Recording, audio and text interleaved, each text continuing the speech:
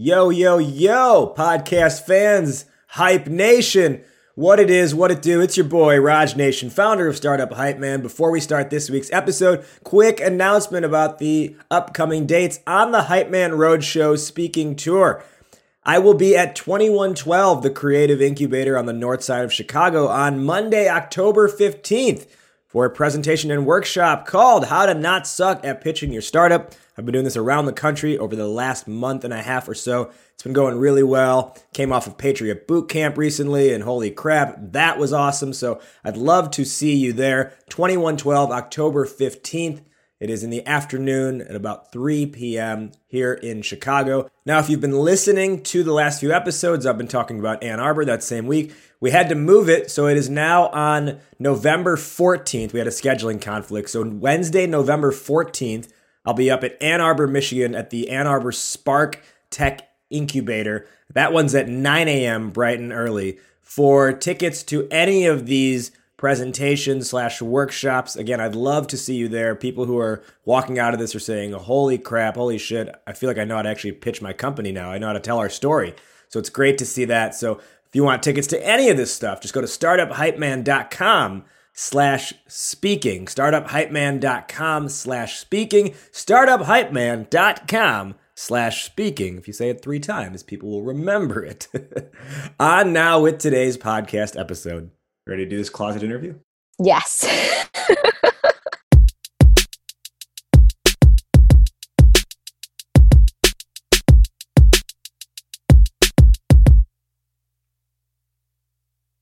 Welcome everybody to Startup Hype Man's Discover Your Inner Awesome podcast.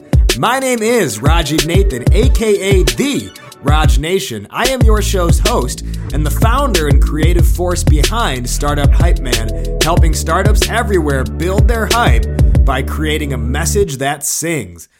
This is Discover Your Inner Awesome, the only show where you get to eavesdrop on conversations with entrepreneurs, artists, and musicians about the stories, the journeys, the struggles, but most importantly, the questions. The questions that help creative thinkers like you and I better understand who we are, what we're doing, and how we can do it better. It's about the mindset, processes, and strategies to help you build a badass company. Now, before we dive into today's conversation, I would like to extend an invitation to join our tribe at startuphypeman.com. Enter your email address there, and you will never miss another episode of this show, getting an email in your inbox every single week when we drop new episodes on Mondays. You'll also get my weekly thoughts, strategies, and ideas on how to build up your hype and create a raving fan base. All right, let's dive in now to this week's conversation of Discover Your Inner Awesome. Today on the show, we welcome Monica Kang. Monica is founder and CEO at Innovators Box. Monica, welcome to Discover Your Inner Awesome. Thank you for having me. I'm excited to talk with you. Our topic today is how do you build a culture of innovation? Your company is called Innovators Box. So I'm curious, why is this on your mind? Why is this important to you? It's on my mind because I feel that creativity and innovation has become such a buzzword, and yet so little is understood on the practicality. Because when you ask employees, many would say that they might see a slogan, they might feel that some people promote, but it's not really trickling down in every single employee level. So I'm curious why we say that it's important, but it's not happening enough, and how can we help more people understand how it's possible? Yeah, definitely. I think it is something that is, it's nice to say, it's convenient to say innovation. And then it's like, well, what are you doing that's innovative? Well, we change your topic. Yeah, we have a suggestion box, right?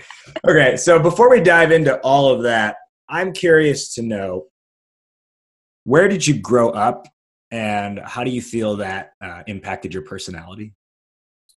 Ooh, curious how we interpret that question. As someone who has grown up in multiple places, I think different stages of my life, that question would trigger different answers. I would now say, I think having lived majority now of my life, probably more both mostly in the States, growing up in DC, Virginia area, as well as part of my time in Korea as being Korean American. And I say, going back to the personality, that's where part of my duality came about. I think I've always been the happy, optimistic, kind of cheerful personality and curious one.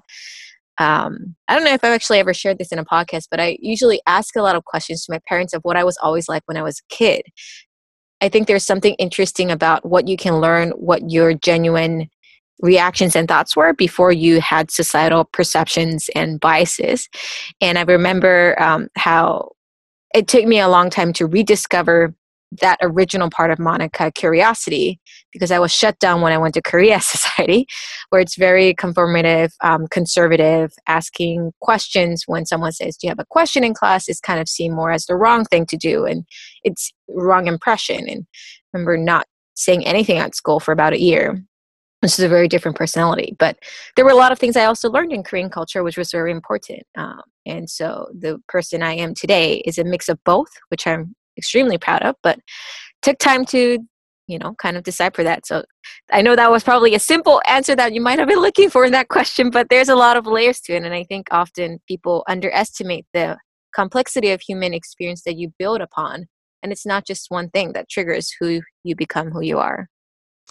So are you a first generation, what's the word? First generation American? Yeah. First generation Asian American. Yes. I was officially born in DC. My family used to live in Fairfax, Virginia.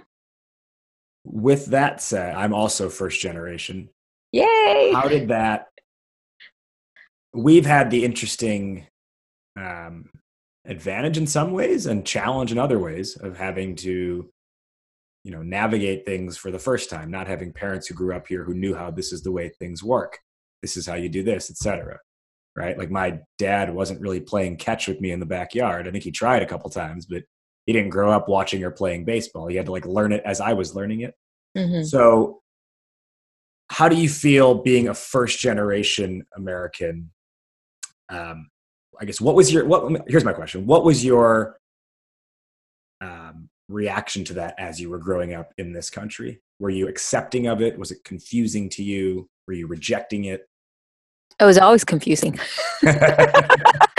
I think it was even more confusing because by the time I was growing up quite American, I left America. I was in Korea society. So I did elementary school, middle school in Korea. My parents actually stayed there and they came back to the States to study abroad, quote, quote, from their perspective, to back to the States. So I was the American on paper, but treated as an international student when I came back to high school. So yeah, it was identity crisis altogether because I had identity crisis being a Korean who was not a Korean and living in Korea society when I was younger. But then as I was spending time here, I wasn't exactly like the Korean American because high school, with on top of all that high school sensitivity, it's kind of the borderline of where people think more about that identity aspect. And I realized I'm not really like the Korean Americans or Asian Americans because I haven't really spent time up until that point in the States most recently when I came. So I didn't feel as American, but that I spoke without an accent, but without understanding any of the slangs and jokes. And I wasn't really truly Korean either because I didn't like certain things that they did because I felt in their eye more American. So I didn't fit in any box. And I think that kind of concept of not fitting anywhere exactly because it just became the way I am, I think was always kind of both a frustration and curiosity and a hunger of why is it that I have to fit in a box? Why is it that I just can't be who I am? Like, why can't I like this and that? Why can't I just be Korean and American? And be international, and then on top of that, I worked in Europe and then back in Korea and then back to the States. So that whole circle even made it even more confusing because when I was in Europe, they're like, oh, you're clearly American because your accent's American.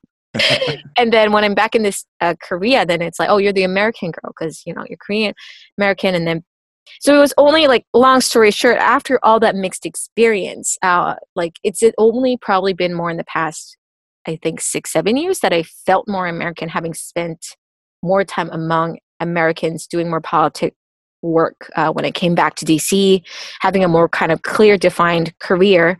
But prior to that, literally I felt like I was having a new identity crisis every other few years, in a way that I think the most troubling thing was just going back to like, what's most genuine? Is it that I'm rejecting something? And I think I appreciate your question on, those different core reactions, because I think it's natural that we feel both. And I think that was when that third child kind of perception of third world country was booming. Like, it's like, do you really associate with one identity? And frankly, I also didn't really appreciate when there were a lot of some Asian Americans who were just so rejecting their culture. And I'm like, well, but that's also who you are. Like, you can't really deny, like, I can't deny that I'm going to be darker than my skin or lighter than my skin. And that's just who I am. But how do I make it as who I am as a person, not something that's still impressed by me? And it took a lot of courage, but I'm extremely grateful of everything that helped me now who I am, and I'm extremely happy of who I am. But it was a journey. It was a journey. Well, and the phrase you use, identity crisis, I relate to that a lot. It's something that I use that exact phrase when I think about this topic as well. This idea of first generation, because there's a lot of dissonance, right? It's just like you. Like, I've had the experience of this like great irony that when you're in America, I'd have to identify as Indian, but when I'm in India, I have to identify as American. Yeah. You're not Indian in their perspective. Right. You're like, excuse me, no, sir. Your accent's very different in the way you talk. Yeah. So, and I think that creates, right. It does create that identity crisis that if you were, born in this country, if you're not, necessarily parents or children of immigrants, you don't really feel that. And I think it forces us to have to question our own value, not in a bad way, but like actually challenge and think about and deeply question what is our value set, what's our identity, who are we from a very young age. And for me, it was something that growing up, it was like with the family and stuff, I was all into the cultural stuff. When I wasn't with the family, it was like tried to tuck it away as much as possible, didn't want to get questions about it, things of that nature.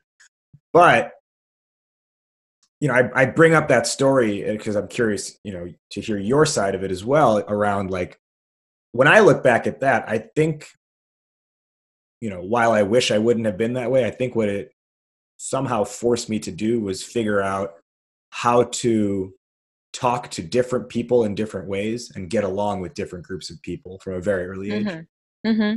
And I would, so yes. And on top of that, I think what it forced me to do is truly, really raise better self-awareness and reflect a lot. I remember so many years crying all the time, in different closets, different sceneries. Boston, it was Charles River. Geneva, it was Geneva Lake. DC, it was Potomac River. Somehow I ended up in all these like river cities. I was contributing to the river water volume. Well, there's something like empathetic about, seeing a volume of water and realizing how tiny you are. And I'm like, maybe my stress is not a big deal. I just need to let it out. Maybe I'm part of this motherland of everything. But it was just, I think it was extremely high pressure. And I used to joke about, I think even up until grad school, that like nothing felt as pressured as my time at high school, because I think the starting point of that identity, because I feel that when you were in elementary school, even though you might have struggled, you were so young. Like I probably went through a range of shockwaves, but I guess, still short-term memory, like your happiness is so much bigger. So the bad moment. High school is really when you step into that identity. High school, yeah. And then that was really the first time that I was away from my parents. And that awareness is even stronger because you don't have someone that you can just talk it out and realize you have a comfort space. There was no comfort space until you saw your parents again, at least in my mind. And that was only now, not every day, but like now once or twice a year, which was a very drastic change as someone who grew up in a very close family household. But I'm, like I said, going back to your point, like I wouldn't be in a deeper, richer version of complexity of who I am without a lot of those things. I might have had that original characteristic, but that push of needing to grow would have been a little less because I might have been more comfortable. Right. And as much as I wouldn't want to go through what I've gone through, but I'm grateful that it made me who I am. Richer for the experience, some might say. Yes. Sounds like a nice book title. Let's fast forward a little bit. You're the first person who's ever been on this show who has had a title at one point in their life of nuclear non-proliferation. Thank you. Okay, so and correct me, like what was the actual title and what was involved in nuclear non-proliferation? So it's a big jargon of basically saying it was a place where, you have a bunch of experts and different folks working how to prevent nuclear weapon from spreading. Or if it's developed already and have the science, how do you make sure it does not go to the bad hands? Or if it was accidentally scattered around, how do you make sure that if folks from civilians to military folks accidentally pick it up, what are the steps that you need to take to, one, not accidentally go radioactive and become a disaster, and two, what are the steps you need to know to verify where it's from? So like that part of the forensics. And so under that umbrella of nuclear nonproliferation, there's all these different tiers of focus that different expertise do. Like, are you on the defense side? Are you on the research side? Are you on the security side? Are you on the side that's like going out and about educating folks? And I was more on a particular niche on that for nuclear forensics and counter nuclear smuggling, on the policy angle. And what that meant was that out of all that entire cycle, there's already quite a bit of materials that's scattered around the world, unfortunately, due to all the war crises that we had in history. And not everyone's educated. So if you accidentally do truly find something, what do you need to do? And what's so fascinating, and I think why I got intrigued of that route and field, was that to be truly successful in deactivating or, safely moving from one place to another, you need at a bare minimum 6 to 10 plus people talking and working together in a way that actually is safe. And if one person screws up, miscommunicates, misses a phone call, then you don't know what could happen. And that's kind of scary to think about. And I realized, that teaches the lesson of importance of communication, being aware, being flexible, and just being prepared.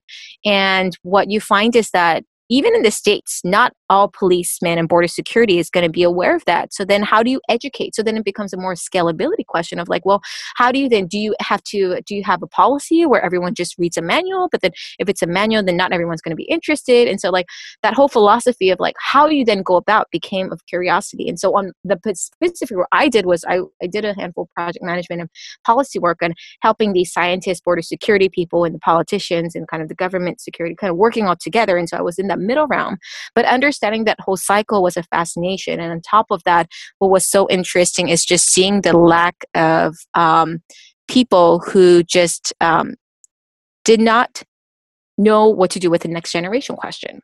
And so that people problem was something that I hence got curious of like, well, it becomes so hard to become an expert, especially a scientific and border security expert.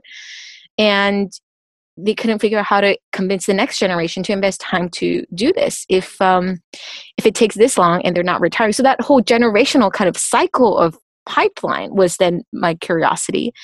And the whole thing of why I got interested in that whole field in the first place was because I realized there was, going back to that identity, a lack of diversity.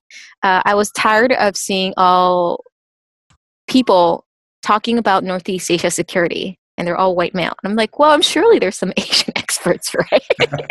Who can talk about North Korea and South Korea, or like, Korea Peninsula, or like Japan, Northeast Asia. That was at least the starting point that I had most awareness. And I did not like, and it bothered me that, maybe I'm living in two worlds. Maybe I can help. There's clearly more people like me who must be interested. And so that curiosity of going back to that identity and triggering that maybe that background can exactly help me got me into it. And then realizing, well, what more can I do? Maybe then I should focus on the niche. And I had a lot of great mentors who advised, you're always going to be Asian. Like, do you only want to just really do Asian or be a functional expert? And that's kind of how it led. So that was a loaded maybe answer into your question, but it really, I guess a lot of simple things get me thinking through those layers of things, because that's how you usually make my decisions as well. Is that where you started to think about the concept of innovation? Or were you not even yet thinking about that? Not necessarily. I think what really triggered me was realizing that I have not. I have. I'm trying to think. I have been aware about all the different layers and have been noticing, but I realized that the patterns were quite consistent. And it was only until I got extremely depressed at my last job, which happened to be at that, that particular field, that was really struck me, and realizing that maybe I need to figure out a different way. And it was more kind of reactive. I didn't realize what the solution was. I just did things that was helping me. And then I found out when I was tracking back, I was like, you know what, actually what really connected all of that was creativity. But nobody really taught me or explained it to me in that way, but it's made so much sense.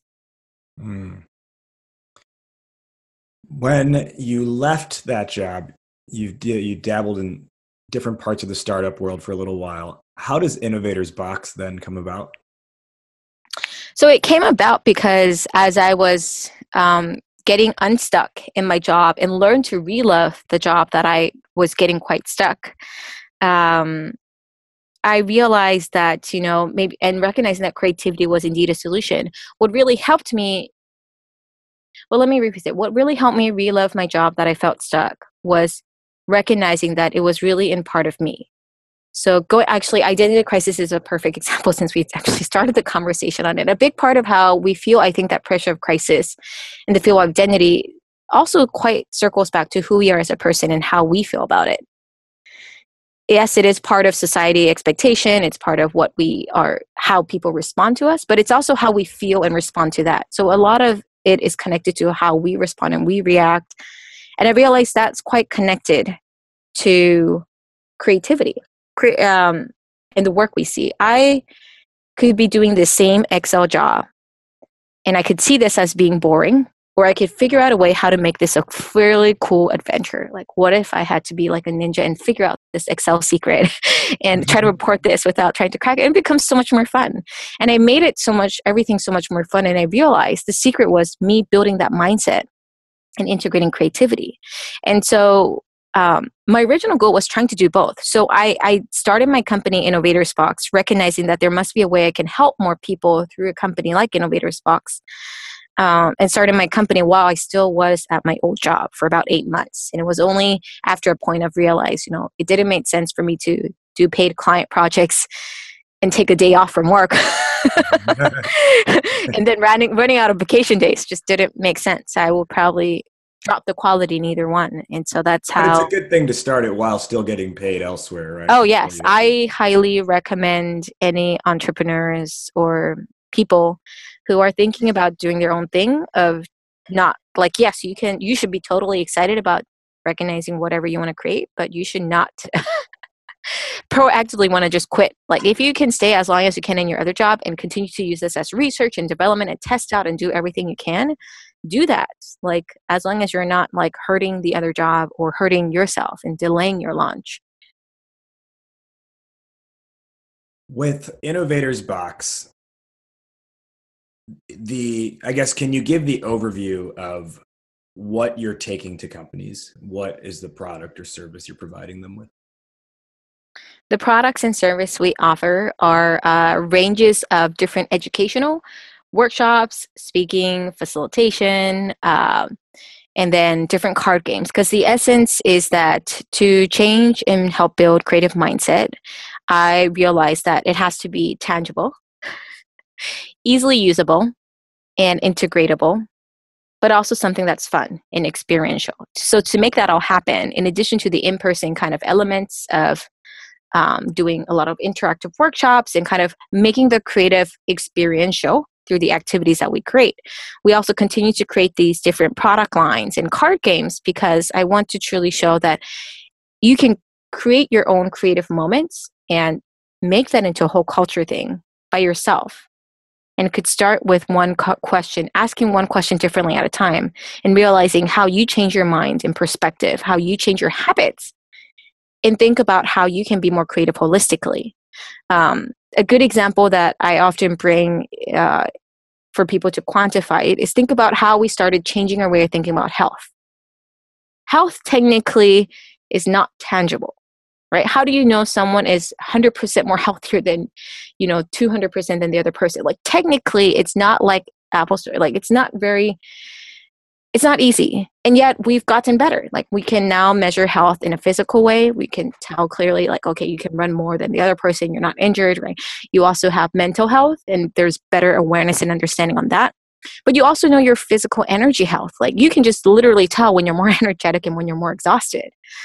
There's so many layers like that in creativity. And I think the pity was that for a long time, I think we often only just saw it as art. But when we start to see the layers of it, see the way you think about it, just the thinking, creative thinking, right? The way you create, maybe that's the creative results, whether that's in traditional arts or the Excel sheets and the emails that you do. Maybe it's in the communication, the way you talk to other people and relate. And just the way you think.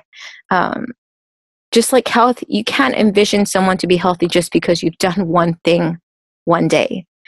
And I think it's mind-blowing that we still have that philosophy about creativity. And it's time that creativity and innovation, I hope that it's time now we move on from that. It's 2018.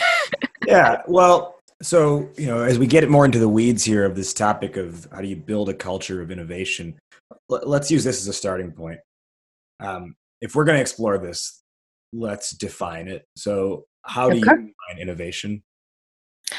Back with more Discover Your Inner Awesome in just a moment. But first, are you an early stage startup? If so, you're probably running on the messaging treadmill where you're trying to figure out how to pitch your company, how to tell the story, how to communicate, market, and sell this thing that you've built. But for every step you take forward, you get pulled back one, just like you're on a treadmill, because you're either too in the weeds, too technical, or your attention is pulled in too many different directions. Oh, and on top of that, you're facing the everyday mental crisis of being an entrepreneur where you're thinking to yourself, well, maybe I am crazy. Maybe I should have listened to my family and just gotten that safe and secure 6-figure job.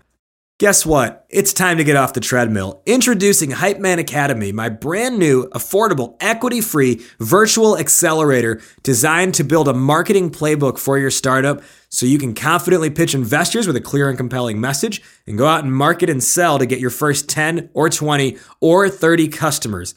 Hype Man Academy is a weekly live online workshop where you work alongside your fellow founders, support and help one another, and get one-on-one access with me through virtual office hours.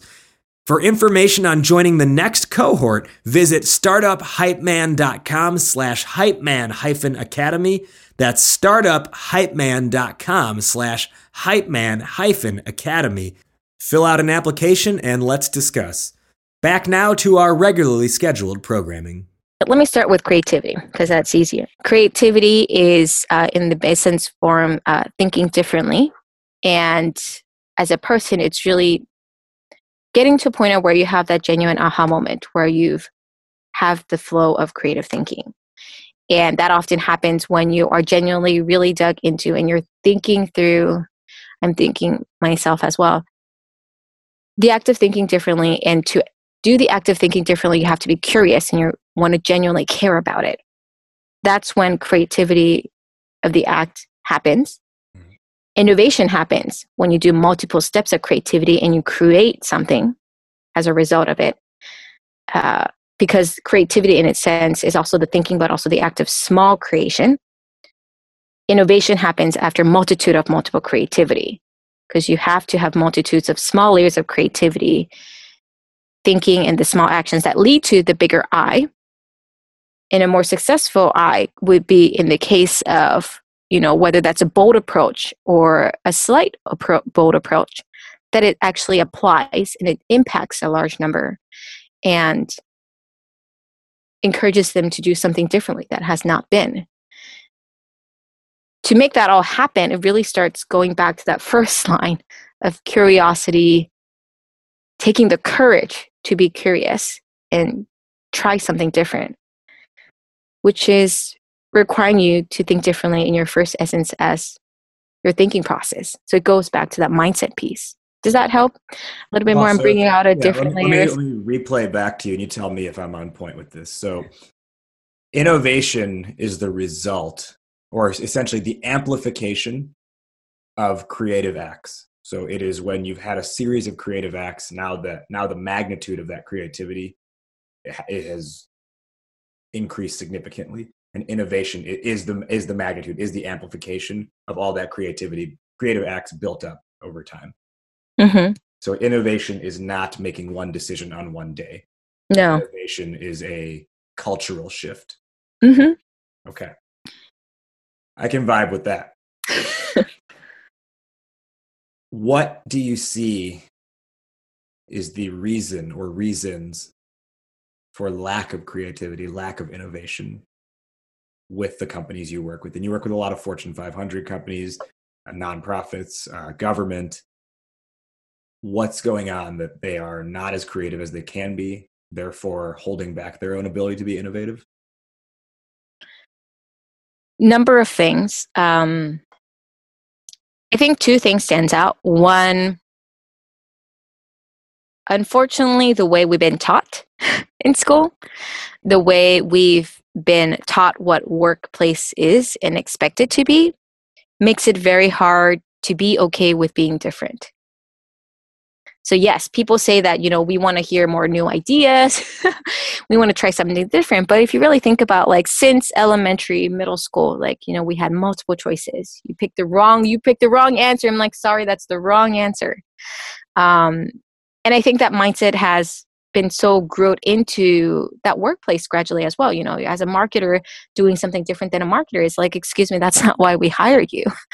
And you're frowned upon. And I think it becomes even a vicious cycle because in essence, most people, whether they study or do work or become a leader, want to do good, right? They essentially started because they want to do good. They cared about the work they do. They want to make a positive difference. They were hungry. Maybe they just needed to get the job for financial reasons, but there was a reason why, what triggered them. What's unfortunate is that because of that, it's also natural that they would want to do things that's going to help them succeed, not hurt them.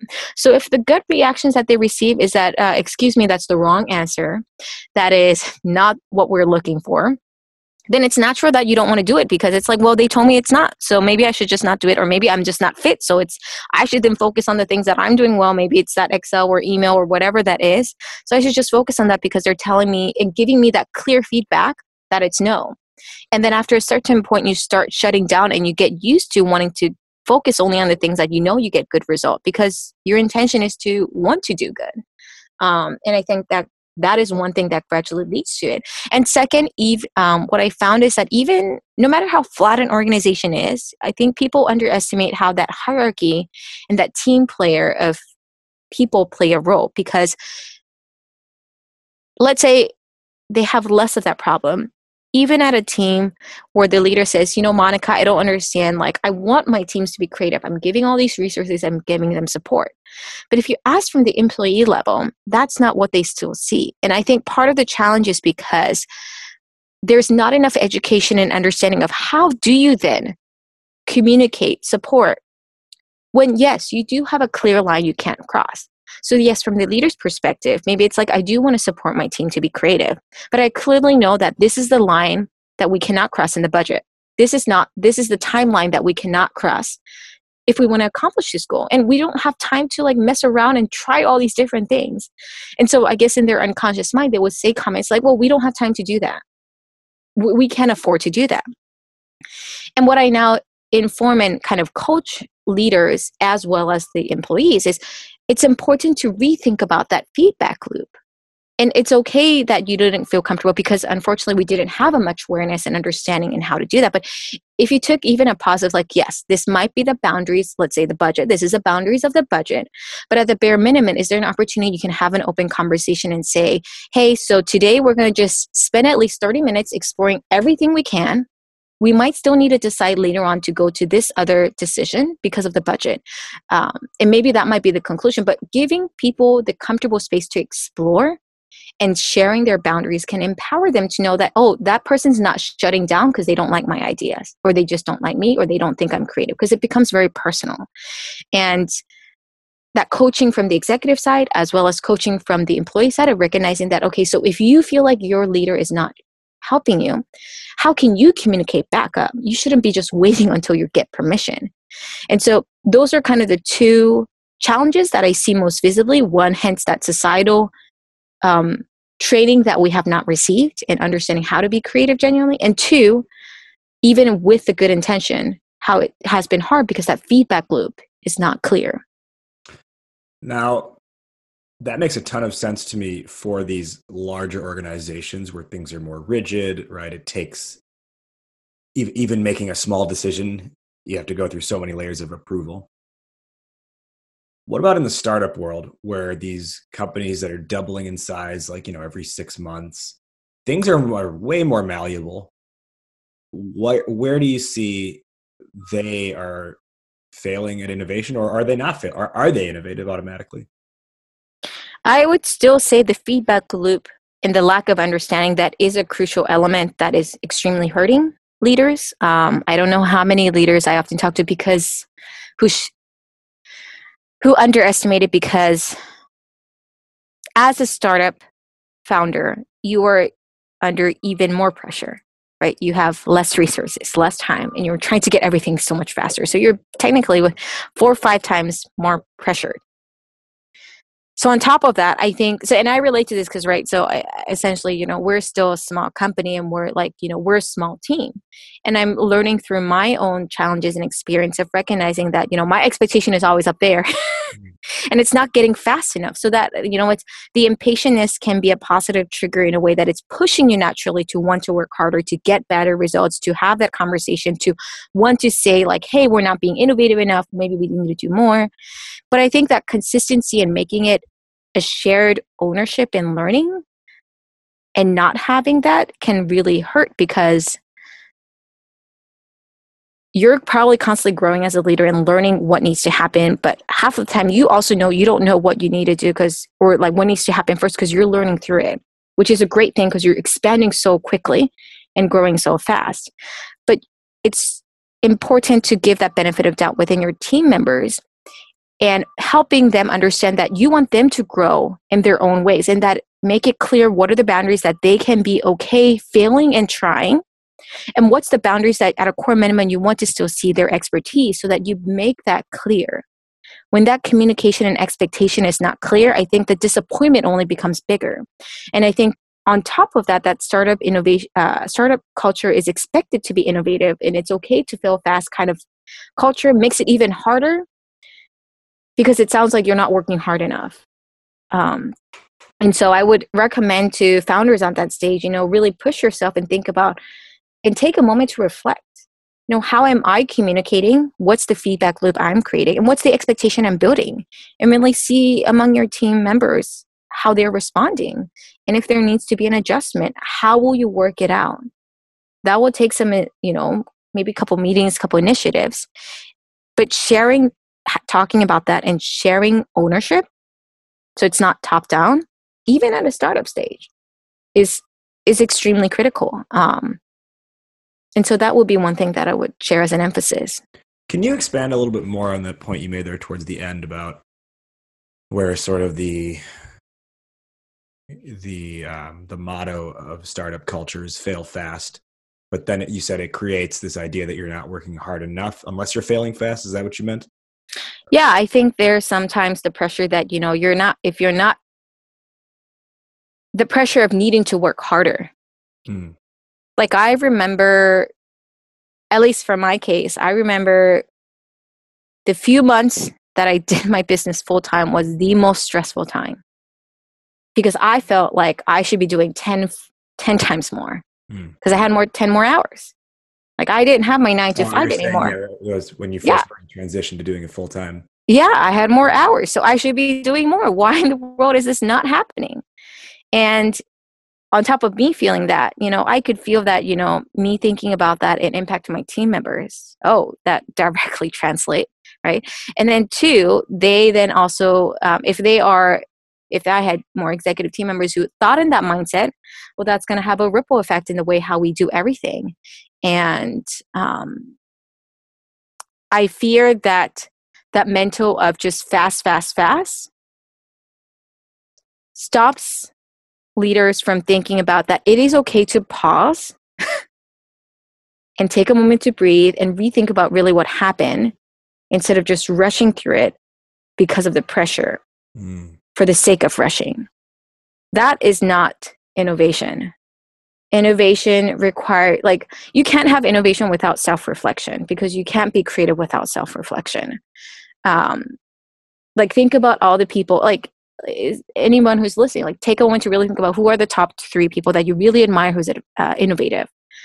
They're probably also the most reflective and, like, thoughtful person because they really think through a lot and take the time to learn. And yes, at times rush, but they know when to stop and pause. If you're rushing, I'm sorry, but you're going to not only just burn out, even the greatest idea you have, you're going to probably kill it because you're not thinking about all the other things you could probably integrate. And some of my best products actually came about because we kept changing until the last minute, which was stressful, but we kept being open about other possibilities up until the very last moment. If I just rushed to, like, let's just get it done, let's not put anything more, then we would probably not have the same products and I would probably be disappointed eventually. So yeah, it's not just, I mean, one of the common notions is just ship it, but you can't, you have to still be thoughtful in that process. And you know, I like what you said there about if you're always rushing, you never actually think about what you're doing. And I think, you know, this is actually just recently, I was speaking at this event here in Chicago called the Enterprise Sales Forum. And, you know, I was speaking all about how to have the right pitch and how to message what you're talking about, because in sort of the same notion as what you're saying, if you're not being mindful and thoughtful about this stuff, you'll create false metrics for yourself, right? Like as a salesperson, you could think, okay, I did my job this week. I did 100 outbound dials, but if it was 100 dials to the wrong people or 100 dials with the exactly wrong message, it doesn't matter. Are you going to feel good because you hit a number that was, you know, arbitrarily thrown in the air? What if you had 20 good dials to the right people with the right message? So let me add to that, because that metric example, that's a perfect example of how I think a lot of companies, whether they are a startup or a big company, do the practice of measuring the wrong thing. They're only focusing on that 100. It's like, we just need for you to, let's say, generate 100 ideas. But they're not thinking about, like, what if you actually gave them a little bit more time, a little bit more, like, encouraging message, clear feedback. Maybe they would only generate 20, but it might be actually the best 20. You know, they would have actually maybe been more excited to generate the 20 instead of, like, being exhausted and unhappy generating that 100. Or maybe they would have been more likely to actually execute that one thing because they took the courage to actually navigate all those hundreds and took the time. Maybe they studied thousands of lists and chose those top 10 that they decided to reach out and actually win the deal. That's so much more empowering. But just thinking about, no, that's not big enough. It's not 100. So no, you failed. We're not going to reward. We're going to reward the one who did 100. That just demotivates the whole people, even the one who actually brought good results. Like, well, I was never rewarded. So that's another actually feedback loop that I share, how important it is, making that clear reward loop in addition to feedback. If you're rewarding the people who just do the 100 calls, but not thinking about the person who might have taken the courage to call 30 very different people, maybe they didn't still get any sale, but they actually now raised awareness to 30 new people who have never heard of your company. That's still a good courage that we should celebrate and think about, well, what can we do differently? How can we keep expanding? That change in mindset then requires, as a leader's perspective, having that eye to recognize. But if you're always rush, fail fast, that's okay. You're going to miss all these cues that's right in front of your face. 2 more questions here before we wrap up. First one I want to ask you is, do you feel innovation, the idea of an innovative culture, is the root of it communication, or is it structures that are put in place? I would say you need both. Well, let me rephrase it. It would be helpful to have both, but it would certainly fail if you don't have good communication.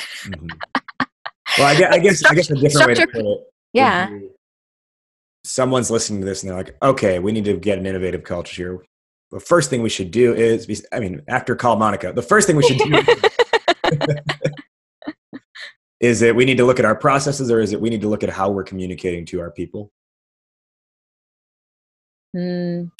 Yes, because between the two, what you want to certainly think first is how that communication is. I would say even before communication, you have to remember that it's all connected to people. You can't get innovation without being creative, but the active where creativity and innovation comes from is from people. If you are stressing your people out, I'm sorry, but you're not going to get the same result when they are being encouraged, when they are positively challenged. Challenge is good. I think people forget that, like, they just perceive stress and, as a completely always negative thing. But like healthy doses of stressors are good because we're challenging. We want to grow. Like just going back to our earlier conversation, identity crisis. I never knew that could be a connective point until our talk. Well, every startup is an identity crisis, by the way. That's true. Like, because as a company, you're constantly growing. And I think, you'll probably all agree that, without any of that, you wouldn't be the same company or the same leader or the same person you are. But there are certain degrees that it becomes a whole traumatizing experience and you need a little bit longer to heal. And there's certain moments that helps you at a healthy dose. So remembering that to have even that good communication, you have to remember that it's people-centric. And what that means for you is going to be very different as an individual for the company. So it's not cookie cutter. And please don't do the step of like, oh, I've seen X company do this and we're similar size, so we should just do this. No, that company has its own identity. You have your own identity. Find what is right and best fitting for your company culture, which means you have to go back to communication, the people, and see who's the people that we have. Why is it that this is the right? Because of the right people that you have in front of you. My last question here before we wrap up is, take a much smaller startup, founder, co-founder, maybe just the founder, maybe the developer. Is this an accurate statement? I'm going to take on the persona of a startup founder here. Is this an accurate statement? I have a startup. I'm innovative. Is that an automatic truth that if you start a company, it's automatically innovative? No. Why I'm sorry. Earth shattering. I'm sorry. You have created a product, and the act of creating that is innovative, but that doesn't automatically make you an innovative person 365 days. Just like you've mastered one amazing exercise routine does not make you healthy 365 days. I like that analogy. And it might be that, you were only able to create that, or, it maybe create that routine or master that routine because you care about health. And that's probably true. That triggering challenge was there. But if you really want to constantly stay as a person who's innovative to honor your statement, then you should be actually walking your talk. Mm-hmm. Don't just say that, if you're truly, I go back to this as well. I had a mentor once who told me about this, I think way back in high school, and for some reason it never left me, is that the word of being humble technically cannot happen if you don't have your expertise. You got to be really, really, really good at something, and to be really, really good at something, you have to take the time to learn and master and care. And that's only when you're like, oh, that wasn't a big deal. And like being humble is only actually possible because you actually put in the good work and people see that you're actually doing good, but you're not talking. If you're not good and saying, oh, that was not a big deal, I'm like, yeah, we know it's not a big deal. You didn't do a good job. So don't say you're innovative. Like, I think rather the moment you think about it, take the time to make it who you are as a person. And yeah, people will clearly see that you are innovative, but it's not because you started a company. You created an innovative product. That's great. And congratulations. That's amazing. But that does not automatically translate that you're innovative for life. Can you let our listeners know where they can learn more about your work? You have a book out called Rethink Creativity, where they can find that, where they can find Innovators Box and get in touch with you.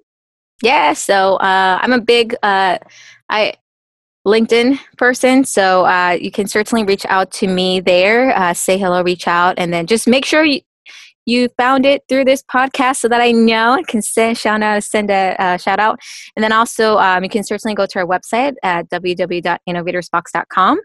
My book, Rethink Creativity, which I'm super excited for you to get a hold of and find your own way of building your creative culture in your own teams and companies. You can find that in Amazon and probably a lot of the other digital places too. And if you have any questions, just drop me a note. I'm also on Twitter, Facebook, Instagram, but LinkedIn is usually the fastest way. Now, to wrap up, we will each give our answer to today's topic question, top line takeaways. The topic was, how do you build a culture of innovation? So I really like a lot of the points you were hitting on. To me, my big takeaway from this was, how does how you think about yourself translate to how you're communicating with other people? Because if you have this rigid way of thinking about yourself, the work you're doing, the work your company is doing, it's going to transpose onto how you talk about it to your employees, your colleagues, general people in your network. Versus if you've got a different opinion of what you're doing, you look at yourself in a little bit more creative light, creative acts start to come out, creative communication comes out. You start to build that creative habits, which leads to innovation. Monica, how do you build a culture of innovation? Everything he said. And just think about, culture is only possible when it's built through people and thought through long term. You can't impose a culture by just having nice ping pong tables. I'm sorry. Oh, I'm so glad you said that. Or other fancy perks such as like free snacks that could help make them beer enjoy. Does not equal innovation. I'm sorry, no. What really creates innovation is rather maybe what social maybe gathering spaces you created as a result of that. It's not because of the beer, it's because what the actions people took after it. So it's not that the beer is the solution. And I know at times, I have all these other companies, we don't want to lose our talent. That's a whole other conversation. But like, go back to your essence. Like, if you're attracting people because of the beer, then you're probably hiring the wrong people. So think about what culture, it connects back to who you are as a person. And especially for leaders, don't try to rush it and try to get this answer. Go back to your vision, why you were first excited to start your company, and think about who you are as a person and why you are the right person. And that's going to help you remember again why you were curious. What's the curiosity you want your team and your company to remember, no matter how big or small?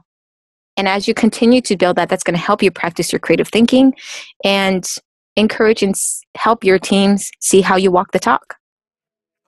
Monica Kang, founder, CEO of Innovators Box, author of Rethink Creativity, and former nuclear non-proliferation expert, scientist, whatever we call it. Thank you for joining the show today. Thank you for having me. This was fun. That wrapped up our conversation. Did you, the listener, enjoy this episode? If so, the absolute best compliment you can give is a rating and review on iTunes. Ratings and reviews help more people find the show, therefore more people can discover their inner awesome. And if you want to extend that compliment further, while you're leaving that review, go ahead and subscribe to the show on whatever platform you listen, whether that's iTunes, Spotify, Google Play, or the various other networks in which you can find this show. For full show notes, references, and resources, as well as access to the over 100 episode archive, visit the podcast official site, www.discoveryourinnerawesome.com. And remember, for tips, strategies, and ideas on how to build up your company's hype with a message that sings, visit startuphypeman.com. Season 10's theme song is from Sir the Baptist. The song is called Dance with the Devil. It is off his album Saint or Sinner, which you can grab on Spotify, iTunes, Apple Music, and anywhere else digital music is distributed. That'll tie a bow on this one. Thank you again to this week's guest for joining us. I am Raj Nation. You have been listening to Startup Hype Man's Discover Your Inner Awesome podcast. We will see you next time, but in the meantime, take care and be awesome today. This a dance with the devil, girl. Tell me what you gonna do. Yeah, this a dance with the devil, girl. And if you can't get it loose, then it's a dance with the devil.